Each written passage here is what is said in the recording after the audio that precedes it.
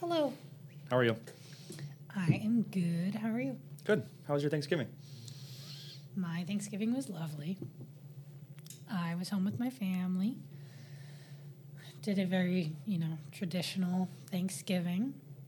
Family, food, friendship. It was good. We did Thanksgiving dinner, very traditional on Thanksgiving. Then we had a funeral and celebration of life on Saturday. Yes. That was an occasion, and now I'm here. Just the right amount of family time? Just the right amount of family time. Okay. Yep. I can't relate. Why? How was your Thanksgiving? Let's see. So between Thursday and Sunday, we had 4 family get-togethers. Dear God. Yeah, it was a lot. That's every day. Mm-hmm. Yep. Every day we had a family get-together. So Thursday we did family Thanksgiving, and we did not do traditional Thanksgiving food. We did fondue, which in general I think is fun and tasty. And Would you say it's fondue? oh my God, we're gonna edit that out. Absolutely not. So, but it was a great idea, and we have done fondue as a family before, and it always goes great. I think a couple snags. We had slightly too many people, and we had grandparents involved, and they were expecting to just be served sitting down and having a plate put in front of them, and they didn't realize they would have to cook their own food. So they just logistically trying to get food on Thanksgiving was challenging and frustrating, but it was good to see family. I'm still confused at the concept of fondue Thanksgiving, because fondue in my mind is you have strawberries and you dip them in a fountain of chocolate. Chocolate fondue was involved. We did oil, cheese, and chocolate. You just had a vat of oil. It's a small, think of a small, crock pot sized. So it's a vat of oil. Small vat. Yeah. And you put whatever you're cooking on skewers, and then you put it into the oil, cooks for a couple minutes, and I mean, in general, you're just eating fried food, but it is good. So we had little bits of marinated steak, and you had fried steak. It's very good. It's not battered, so you don't get all the the fried batter that's on the outside, but it just quick flash cooks it, and it. How do you know when it's done? I just kind of eyeball it. It's a couple minutes. Well, what if you're a fondue virgin? How would you know? I would say I identify as a fondue virgin. I would say make sure you have someone with you that's not a fondue virgin, maybe a fondue battle buddy. But it was nice to see family, and there was a couple family members that would not see Jackson on his birthday, so we did a little cupcake for him. So that was birthday number 1. And then Friday and Sunday we did just other family gatherings. Saturday was Jackson's birthday party, which was also a ton of fun. He got another cake, more candles, and there was tons of toys. He's very big into cars and trucks right now. So it was a Cars-themed birthday. It was a Cars-themed birthday, so there was a lot of new cars in the house. I think I said in one of the past episodes, I can't say the C word in the house now because he will think that we are going to watch the movie Cars. But the birthday was good. Hung out with friends. All of the right friends stayed late. We hung out. And all of the wrong friends left. Yep, exactly. I didn't say it, but yes, exactly. The right friends stuck around. But by the end, honestly, on Sunday, I was working on homework, and I forgot that we had another family gathering. And we were we're about to get ready to go. And I was honestly, I forgot we even had this. I was enjoying, being productive today. And I was I forgot we even had another one of these. I was so exhausted. I had one family meal, and that was enough for me. Well, he had 2 birthdays over the weekend, 2 different celebrations. And now, with it being the actual day, we're going to do another one tonight. Jesus. Yeah, it's a lot. I, too, like to have 3 parties for my birthday. Mm-hmm. Yeah, it's very important. Especially for a birthday that you will not remember. I mean, even at this age, I generally don't remember. As I was saying that, I was like, this is a different kind of not remembering. It's a different C word. Yeah. Oh, goodness. But that was Thanksgiving. I'm glad it's behind me. Well, now you just have Christmas to look forward to. Wonderful. Probably another fondue. Maybe some other group cooking event for. What's the Japanese open? Oh, we should do like hibachi or something. Yeah. Holiday hibachi. You did festive fondue. Now it's holiday hibachi. We're gonna do Korean barbecue for Christmas. Oh my God. Absolutely not. Oh, goodness. So, I think it's time to explain to our avid listeners how this all came about. Word is getting around that we have a podcast. Word is getting around. Yes. Okay, so for Ventures, there's a create your own curriculum. It was really designed to be like, what inspires you? What have you always wondered about? What would you like to get class credit for researching on your own time and just make it your own? Really cool concept. I like the idea of just like, what is something you've always wondered about but never had time or the opportunity to look into? Frankly, we still don't have the time. No. But now it's become something that we like to make time for. So Riley's idea was, she's a very, very avid podcast listener. How many hours did you have for 2023? Well, minutes, I think I had 37,000 according to Spotify Wrapped. Yeah, it comes out to about 26 days worth of podcast listening for her 1 year Spotify Wrapped. So she wanted to look into the business model of podcasting. How do people start one? How do they make money at it? How do they continue it? Because there's a lot of branding, there's a lot of marketing, there's a lot of just strategy behind having your own podcast, especially for a long time. Yeah. So that was her idea to look into, and I thought it sounded really interesting. I really didn't have an immediate idea, so we started working on this. I was doing most of the, like, I would say book research, and she was doing more of the, like, talking to people and in-person research. And we got to a certain point in the book research where I was finding out how you start these things and how do you actually get your podcast streaming, and I realized it's really easy. Yeah. And that's why everyone has a podcast. Yeah. Well, I got to the point where, like, the next point in research would be, well, can I just, like, make something and upload it to Spotify? Like, is it really that easy? So we then just sort of, like, hatched the idea, like, well, let's try it. Like, we could probably find somewhere to record it, and let's actually, like, our research is just going to be, like, experimenting with it. Record something, put it on Spotify, and the results will be our research. And for context, Ventures is a part of our MBA program. Thank you. We are scholars of business. We pretend. Yeah, and this was not my idea. I'm not a public-facing person, but I couldn't say no.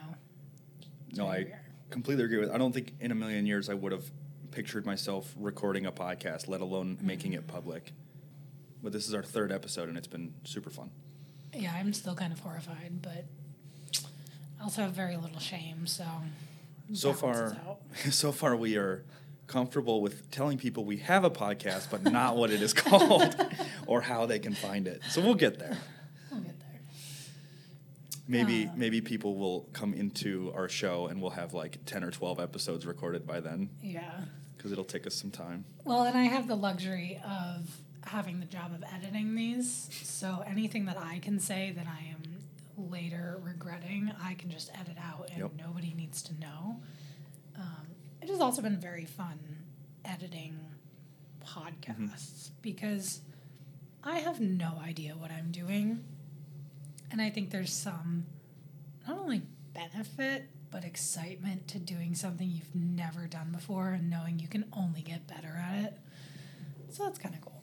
So I think we've been answering the question, like, what is something we've always kind of wondered about, or like what's something you've never known much, but you've liked to know more. So Riley gets to like edit everything and learn more about that. And you got good at it like really fast. I would not say I'm good at it. I learned the basics very quickly. I also get hyperfixated. It's kind of like an ADHD thing where I have a 2-week period where I'm like, this is my life now. Don't talk to me. Leave me alone. And that has been this podcast. I've thankfully had a lot of travel lately where I'm just sitting on a plane. So I put on my people blocking headphones and just, I am in podcast land for 3 hours. And it's great. And then I've gotten to learn all about the different databases where podcasts and music are stored, and then how they actually get uploaded and streamed to things like Spotify or Apple Podcasts or Google Podcasts.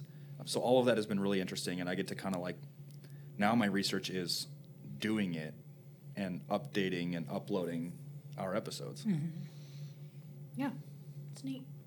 We've got like our own concept art and everything. Next step is to do some intro music.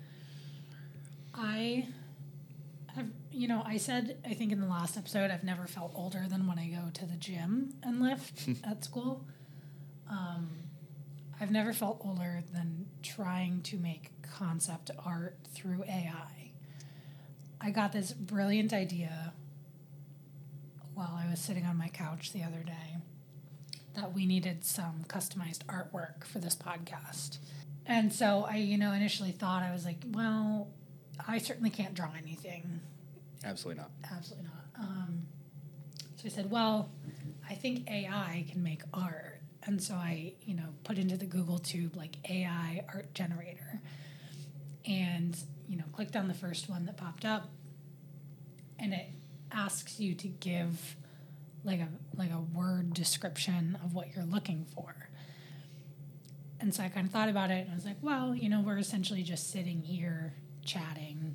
And that's how this kind of came about, is like, we just, whether we're running or like, between classes, we just talk about anything and everything. So I said, well, maybe like 2 people sitting on a park bench. I'm thinking like Forrest Gump. I think that's where my brain went to. Yep.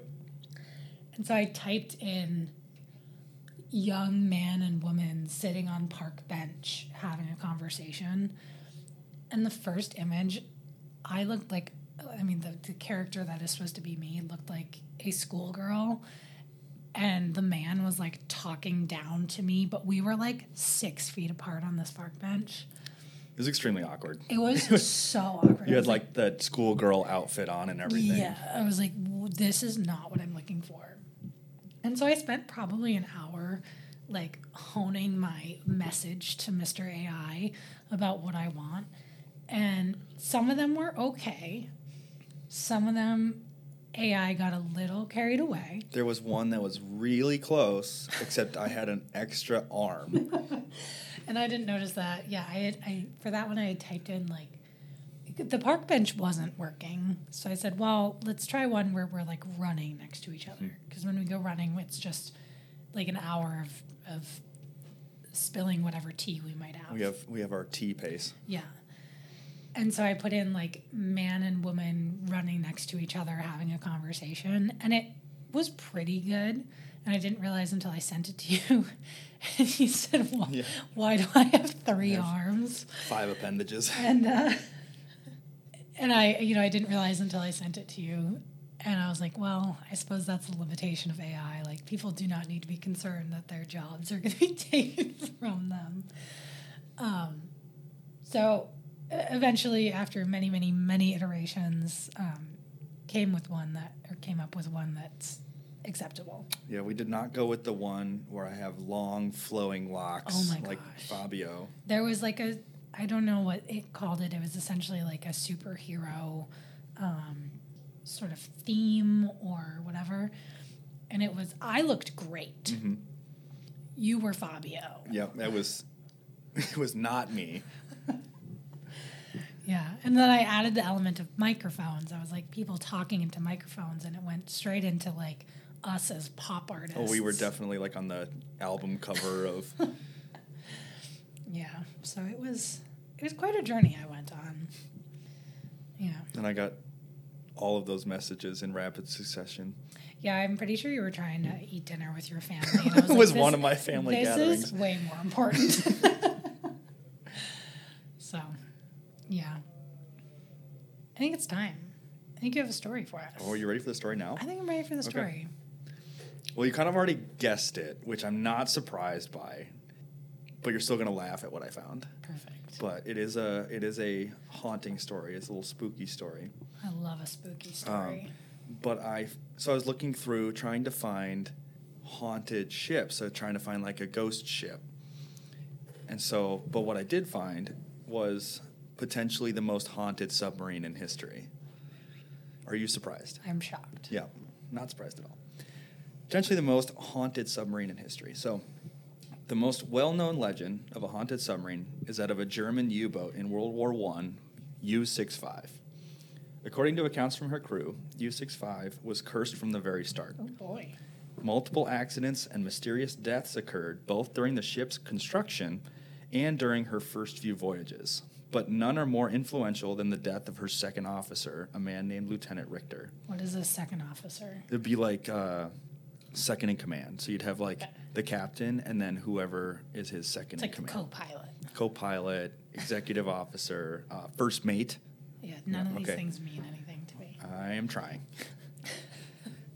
U-65 was built in 1917 alongside other vessels that were like her in a shipyard in Hamburg, Germany. Hamburg.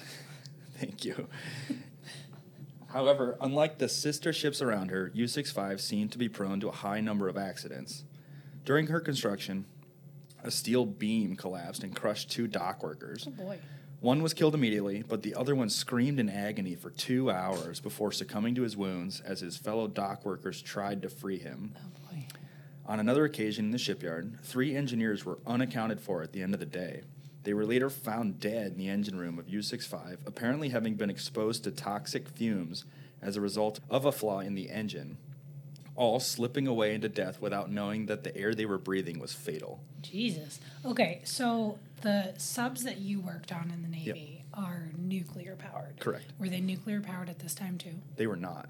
So when it says like there was a toxic fumes from the engine, they're getting something like carbon monoxide poisoning where they just don't know that the air that they're breathing is being replaced. So is it like a gas powered? Yeah. It'd be like so they would have batteries, very, very big batteries, to power them while they're underwater, and then they would have a diesel engine that would charge the battery. Interesting. Yeah. Okay. They would have to do something called snorkeling because you need air to go into the diesel engine. Oh. So think of like you're actually snorkeling and swimming around, and you put your snorkel up. That's exactly what they do. They bring in air. Gives away where you are, doesn't it? It does. It does. Okay, we're going to get into that rabbit hole if you want to. Okay, but I'm ready. no, it definitely gives them away, and that's when they're most vulnerable. But if they want to dive, like all submarines do, they have to switch over to the battery. Think of like rooms full of batteries to power this boat underwater. And batteries are typically lead acid.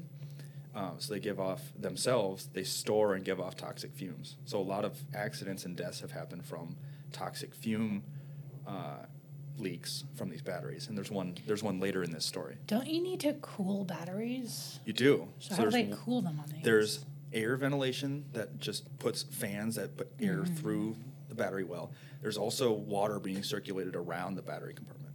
Even in 1917? They would have to. The batteries would get way too hot. That's amazing. Yeah. I will tell you, around this time, a lot of submarines sunk just due to sheer accidents. Like, not because they were shooting each other, because it was a very new technology, and they would just spring a leak in something. Like, the batteries can catch on fire pretty easily, too. So they would have a fire in the battery well, and they would just sink and all die. Wow. Might want to cut out the last part of that dark part, but...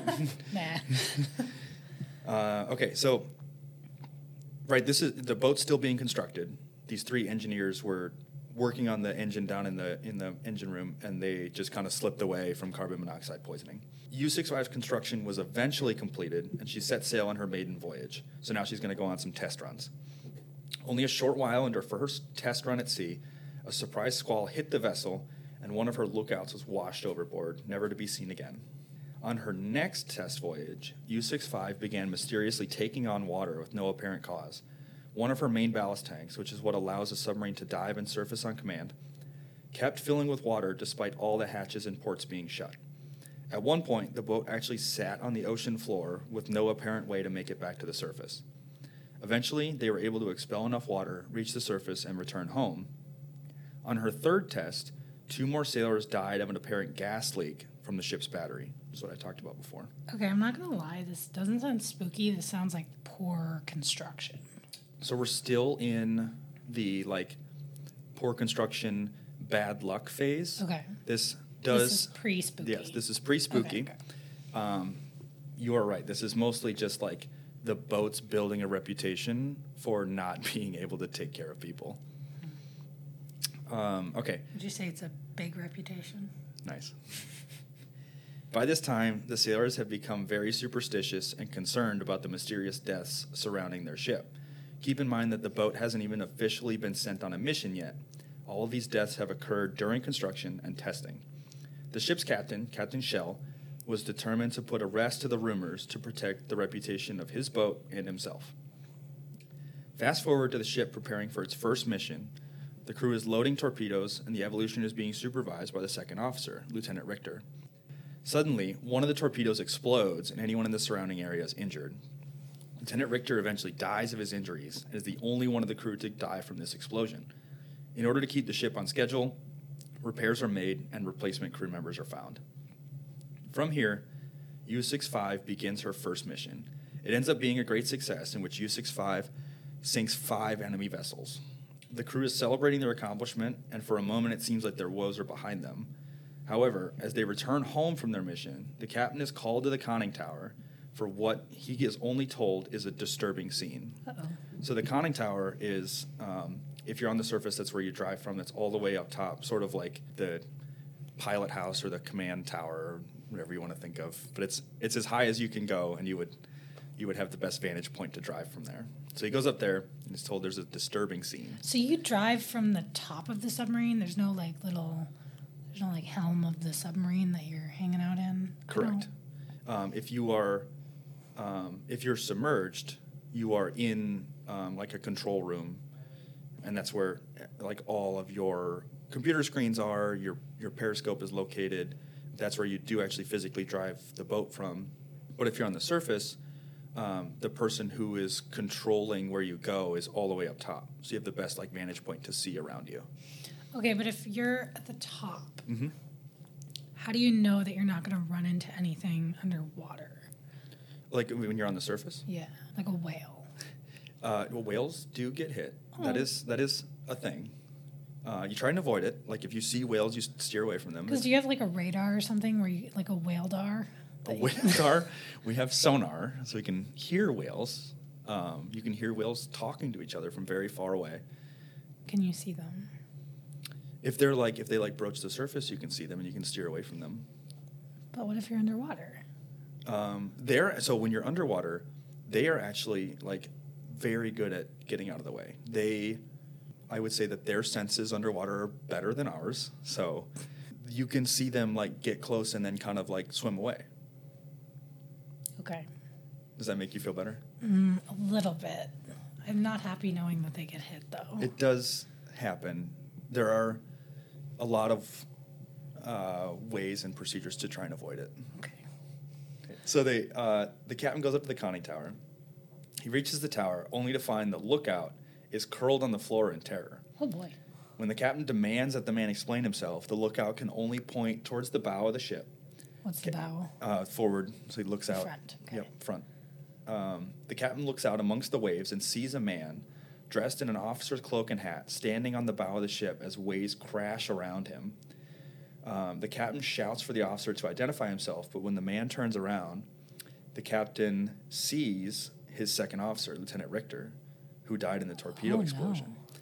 Lieutenant Richter smiles at him and then disappears as a wave crashes over him. The captain denies what he has seen, accuses the lookout of cowardice and drunkenness, and threatens that if he spreads any rumors of what he has seen, that there will be harsh consequences. Oh, boy. The captain could feel his control of the crew's morale slipping away from him, and felt their sideways glances as he walked the narrow hallways. 3 days later, a man fell from the conning tower. So the conning tower is pretty high up, down into the control room and broke his leg. He claimed, despite being the only man up in the tower, to have felt a tap on his shoulder, turned to see Lieutenant Richter standing next to him. His fright caused him to lose his balance and fall nearly 20 feet into the control room below. The 2 crew members that reached him to help him looked up the conning tower and saw a man staring down at them. Ugh. Captain Shell threatened all 3 of them for spreading rumors and hysteria and claimed the man only fell out of his own stupidity. So this is just their first mission. Oh, gosh. U-65's second mission, the hauntings and eerie encounters continued. 2 engineers claimed to have seen Lieutenant Richter begin working alongside them before he got up and walked straight through a nearby wall. Ah. Unlike their first mission, in which they were successfully sinking multiple enemy ships, the second mission resulted in 0 enemy vessels sunk. In fact, U-65 didn't see a single other ship for the entire mission and spent the entirety of the underway completely alone. Whoa. As the ship began its return journey home, tensions and superstitions ran high amongst the crew. Rumors started that they had actually been sunk and that all the crew members were already dead but prevented from passing over into the afterlife, and they were condemned to sail on their submarine on their ghost ship for an eternal patrol. So they started thinking that maybe they were all already dead because they didn't see anybody else around them. They thought they were just on an open ocean with nothing. Okay, I'm going to put a pin in this. Have you heard of, it was in the U.S., I forget when it was more recent than World War I, a ship that apparently just disappeared, and then I don't remember if everybody on board died. It's this really infamous case of a ship and potentially just disappearing for 43 days or something like that. And I can't remember if everybody came back. I think everybody died, and it was really spooky. This sounds like a great story we should tell. I know, that's why I'm pinning it, because I'm not doing a good job describing it. So is it a story for another day? It's a story for another day, yeah. I like that, though. I have listened to a lot of podcasts on it, and I can't remember the ship's name. Not quite 26 days of it, though. No, apparently not, considering I can't remember the main points. Anyhow, continue. So, well, essentially the crew thinks, are we dead? Have we been sunk and we just are still basically in limbo out here, and we're not allowed to pass over yet. So with such high tensions, crew members were poised for acts of fear and desperation. While working in the torpedo room, one sailor saw Lieutenant Richter appear and begin working alongside him. The sailor ran in terror through the ship, leaving a trail of confusion and panic in his wake. Before anyone could stop him, he climbed the ladder of the conning tower and threw himself overboard to be claimed by the sea. Oh, gosh. A few crew members, along with the captain, saw Richter standing nearby and watching the whole thing happen, which is now the second time that the captain has seen his second officer and still denies it. Okay, hear me out. People just assume that ghosties are out for chaos and bad things. What if he just wanted to keep working? What if it sounds like he just kind of shows up and is working alongside his why not just let him do his thing? See him and say, "Hey bud, how's it going? Good job." He's only he's only smiled at someone, he tapped someone on the shoulder. Yeah. But we'll see if he might be malicious by the end. Oh gosh. I have too much faith in people. So they're 2 missions in. So some time passes, they do a couple more missions, and then in an attempt to keep the ship engaged in the war, prevent the spread of rumors to the other submarines that might instill more fear and hysteria, and to preserve their reputation, senior officers actually ask a Lutheran pastor to come to the boat and conduct an exorcism. A Lutheran pastor? Yeah. So this is World War I Germany. Do we not like Catholics in World War I Germany? Because I don't really know think what the exorcism majority is kind of historically Catholic. I don't know what the majority was in Germany at the time. Okay. At the same time, much of the crew that was on board are quietly replaced with new crew members, and they spread them out and kind of dilute them to other stations throughout the fleet. For the moment, the problem appears to have passed. On the ship's 5th mission, and on the evening of July 10th, 1918, the tale of U-65 and her mysterious string of accidents will very abruptly end. An American submarine, on her way to assist an Allied vessel, stumbled upon U-65 on the surface of the water. The captain of the American ship, Captain Grant, looked at U-65 through his binoculars and determined her to be a German U-boat, but also noticed that U-65 was leaning very heavily to one side and that no one was in the conning tower driving. Oh. The American captain described the vessel to, quote-unquote, seem as though it was struggling. Just before he was about to give the order to shoot the enemy vessel, Grant noticed a single officer standing on the submarine's bow, with waves crashing around him, looking out to sea. By Grant's account, the man, who was wearing an officer's coat and cap, turned to look directly at him. Keep in mind, Grant is looking at the ship through binoculars. Only a moment of eye contact occurs between Captain Grant and the man on U-65 before U-65 gives a very sudden shudder and violent shake. Oh, gosh. As though hit by an explosion. Oh, gosh. And then sinks beneath the waves. The American ship circled the area for a few hours in search of survivors, but there were none. Whoa. Fast forward to 2004. Tell me they found it. They found it. Ooh, okay. 86 years later, Damn. a documentary crew making a film discovered the remains of U-65. The remains were studied and inspected by multiple nautical historians who found no signs of damage from an explosion or any indication that U-65 was sunk by any type of weapon. Oh, my gosh. However, it was noted that its aft hatch was open. It's what? Its aft hatch, so where people... You said it's ass hatch. Its ass hatch was open. What's an aft hatch? That's where people would get in and out. Oh. So you would open it up as like a manhole to get in and out. So its aft hatch was open when it sank, indicating that crew members may have tried to escape, but were somehow prevented from leaving the boat. Oh, my goodness. Would the aft hatch have been above the surface? Mm-hmm. Oh. Spooky. Right? So I thought the same thing you did as I started reading this, that he was just like, oh, this is just like a string of accidents, like pretty unlucky. Like it sounds like they just like didn't make any of this well and they keep having just poor luck. But then definitely some spookiness around it. Did they recover anything from the shipwreck, or like is it still there? It wasn't clear if they studied photos or like video of it when they discovered it, or if they actually like pulled it up. My guess is they just had photos of it because it was a documentary crew and they were just like filming beneath the ocean when they found these remains. So I would guess that they just filmed it and brought some of the footage back to like nautical historians and experts. Wow. Yeah. But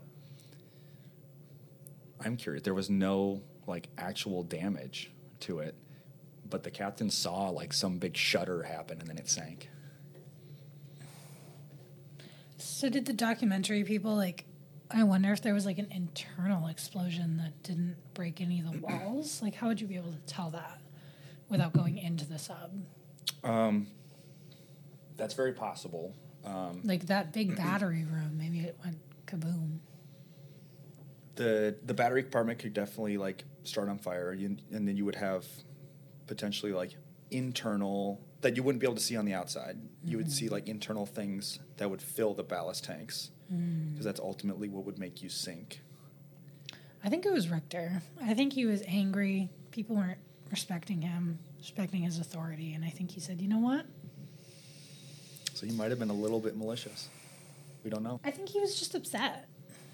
You think it was more of a vengeful act? Yeah, and which is malicious, but... But I think that's also like the motive for a lot of hauntings is it requires a vengeful act for him to pass on. That's true. How did you find this? Did you just put it in the Google tube? A little bit of Google Tube, a little bit of like just clicking through more and more links. I started with just like ghost ship stories, and then... Isn't there a movie called Ghost Ship? Is there? I think so. I think it's really bad. Probably. I mean, if it only has the title Ghost Ship. 2002, horror mystery.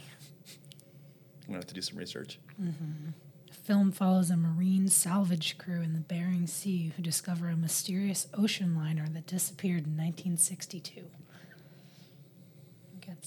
15% on Rotten Tomatoes. Is that bad? It's not good. That's my story. Thank you so much for sharing. I did not prepare another question for today. So, tell me something about yourself that I don't know. I've been waiting for like an opportunity on the podcast to bring this up because I think it's kind of it's old enough now that it's a fun story. Oh boy. And like the way that I introduce it will surprise you. But then I'll give you the context. The intro to it is I have a restraining order against someone. Oh. And it's not like a scenario that you would think. So how this happened was when I was in high school, and I worked at the movie theater. It was my first job, and I loved it. There was one night where, and we had like, it was not a super nice movie theater. So like, if people are coming to sneak into movies or they're coming to, I don't know, like kids staying out late and just like. I snuck into a lot of movies. Oh yeah. Yeah, no, I did too. And I got movies for free and I also snuck into movies. We all do it.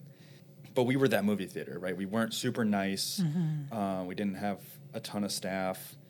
Look the other way. Exactly. Yeah, it's like happened. Right. Exactly. Like we were that movie theater where if kids are hanging out after their movie or something, they'll hang out in the parking lot or something like that. But that attracted sometimes just individuals that didn't have anywhere else to go. So there was one frequent guy who just came in and would typically cause some problems. He came in one night when I was working, and I think it was like a weekday, so it's like not many people there, like me and one other worker, and he comes through and he goes, I've already got my ticket, so I'm just gonna head on back to my theater. And I was like, okay, cool. Like, do you mind if I see it and I'll tell you where your theater is? Because I knew he didn't have a ticket. Yeah. He immediately says, like, you mind if I talk to your manager? Oh, boy. I was like, yeah, sure. What's the problem? He just started, like, rambling. Like, you all always give me issues about, like, not having a ticket. He said, like, you're discriminating against me and, like, you're harassing me. And he's like, so I want to talk to your manager. I've had enough of it. And so she comes out. I'm, like, 16 or 17 years old. And he starts accusing me. He's like, I've seen you on Facebook. Like, I know you're like a predator. Oh, and God. like you're like, I've seen you post like terroristic things. Oh, Jesus. So he's like just saying all sorts of random shit. I'm this 16-year-old kid, like deer in the headlights of all this stuff he's saying. He's like, I found you on Facebook. I'm going to tell everybody what you've done. Jesus. And so he's just making all these threats of like, he's going to plaster my name all over. I think it was just Facebook at the time, all over social media about like the stuff that I've done. And so we call the police. By this time, he knows we're calling the police. They show up. They like grab him a few blocks away, and they come back to the theater. So like the cops come in, say, hey, like we've got him in the back of the squad car. We just need you to come and identify to see if it's him. And so like during work, I'm like in my work uniform. I go and I hop in this squad car. We drive a couple blocks, and they've got him in a parking lot. And they like flash the spotlight on him in this parking lot. And I'm like, yep, that's him. And we drive back to the movie theater, and they drop me off. So I find out this guy's got, like, obviously has a rap sheet already. Yeah. But then I think it came in the mail, but part of just this, I think the city, it was either the city or the state pressing charges against him, was they issued a restraining order against both the premises. So he can't come onto the property anymore, and then he can't come near me. Oh, interesting. Yeah. So I thought usually, like, you had to pursue them. I did not file anything. I was not involved in the process whatsoever. Maybe it was because I was a minor. I was going to say, maybe like minors, they just do that as a precaution. It honestly all happened. It all happened, and it was over very quickly, the entire process. Like, I got the thing in the mail the next week. Oh. It, like, had his name on it. It had my name on it. That's shocking. So usually these things take forever. I still remember his first name. I don't think I remember his last name, but I still remember his first name. But yeah, that's my restraining order story. Yikes. It's this crazy guy coming into the movie theater harassing some kid. You talked about hanging out in the parking lot, and that brought back a memory. Is this your answer of something I don't know about you, or is this a side note? This is definitely a side note. Okay.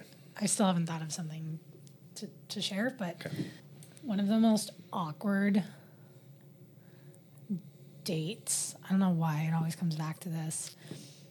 I was either a freshman or sophomore in high school, and I had sort of recently become friends with this girl who was a senior, and she asked if I wanted to go see a movie. I have no idea what the movie was.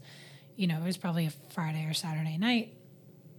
I was like, yeah, you know, let's do it. And so I don't even remember if because I didn't have my license at the time. I didn't have a car. I think she picked me up. And so we went to the movie theater, which was, you know, let's say 20 minutes from my house. And we got there, and her boyfriend at the time showed up. I was like, oh, I thought it was just the two of us, but that's fine. I'm good, like, third wheeling. And she's like, oh no, you're not third wheeling. Like, I've got somebody for you too. Brought a friend. I was like, I'm sorry, what? And this guy walks in who, like, I knew. I went to a really small school, and he was, so, like, her boyfriend was also, I think he was a junior, and then I think the friend that he brought was also a junior. And the most awkward part was, like, we were all on the cross-country team together, and so I knew both of the guys, and, I knew her boyfriend, but I knew the friend that he brought, and I had no interest in him. Mm-hmm. But I guess she had told him, like, oh, yeah, like, bring this guy. They'll have fun, whatever. And so he shows up, and I'm like, oh, this is super awkward. This is, like, a blind date that I was not told about. And so we go and watch this movie, and I think my friend and I sat next to each other, and, like, her boyfriend sat on her right, and the blind date of mine sat on my left. And I'm pretty sure at some point he went to, like, hold my hand, and I was like, no, like, I don't, this is not what I want.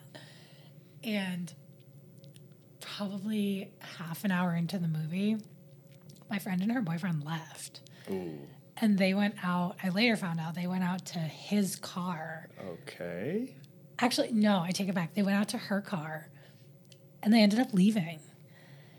And I had to get a ride home from my blind date that I didn't want to be there with. It was so awkward.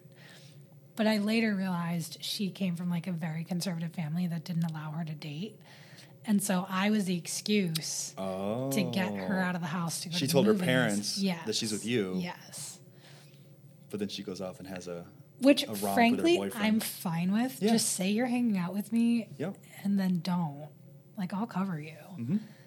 Yeah, no, that's a pretty normal teenage friend thing to do. Yeah. If you are upfront about it. Yeah. So that was definitely one of the most awkward dates, not dates, of my life. But the movie theater brought you there. Mm-hmm. Also, like, somewhat dangerous, pretty inconsiderate, but a little bit.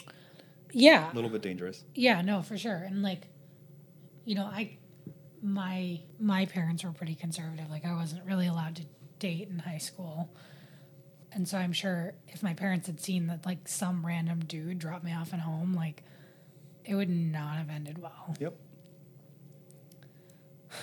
But I think from your friend's standpoint, like, make sure you get home safe. Make sure you have a safe way home. I know. And I think she thought she was, like, doing me a favor. Like, oh, I'm going to surprise her. Set you up with this guy. Yeah. Surprise her with this guy. Right. Something you didn't know you wanted. No. It was super awkward. Yeah. Love it. Yeah. But a lot of memories at the movie theater. I remember sneaking an entire jar of peanut butter into the movie theater once. And a spoon?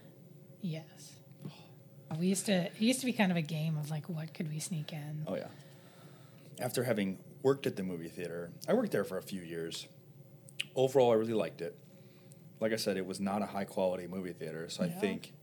I think I liked the people that I worked with as people. I didn't really hang out with them outside of work. Yeah. I worked in a grocery store, which was next to the movie theater, and in retrospect, I wish I worked at the movie theater. Grocery store was my second job. Oh, my God. The grocery store was awful. Yeah. Well, I started, I think I was shortly after I turned 16. I started in like November, December. And the store that I worked at, they started you as a like cart retriever. And so I started in dead ass winter, and it was awful. And I did that until like March or April. And then they moved me up to bagger, which I loved. I loved bagger. I didn't really have to talk to people. Mm-hmm. I just had like a job to do. It was kind of like Tetris, super fun. And very quickly they were like, we're going to put you on cash register. And I was like, I don't want to do that. Now you got to interact with people. Now I got to interact with people. So I did that, through high school. But I worked with my best friend at the time. So we were just wreaking havoc in this grocery store. But we were right next to Colby College. And so every like Thursday, Friday, Saturday night, if we worked from 7 p.m. to like 10 p.m., our grocery store sold alcohol. Okay. Because it's legal in Maine. It would all be Colby College students who came through, and me and my friend, we were talking to cute college boys, so we would really never check their ID. They knew at some point, like, they could just come in and buy booze, and we were never going to check. So that was the one perk of working there. Mm-hmm. Yep. Do you have something I don't know about you? Or am I going to have to wait? I don't know. Like, I don't really have any hidden talents. No restraining orders? No. I should have one, but that's an off-air topic. Yeah, that makes sense. No, I don't think I'm sure there's something. Every once in a while we find something. Like, apparently you're fluent in German. I am not fluent in German. I can get by. I'll think of something. I'll bring something for next time. Okay. And it'll be your turn for a story. So maybe this ship that disappeared. We can't do too many ships, though. We can't do too many ships. People are going to think that we have a ship thing. Yeah, I'll come up with something spooky. I have an idea in my head, although it's another survival story, and I might have to get a little bit morbid. Save the survival stuff for another day. A morbid survival story, huh? No, just a morbid story. Yeah. It'll be something good. Cool. I think that's all that's on our list. Cool. You want to do same time next week? Same time next week.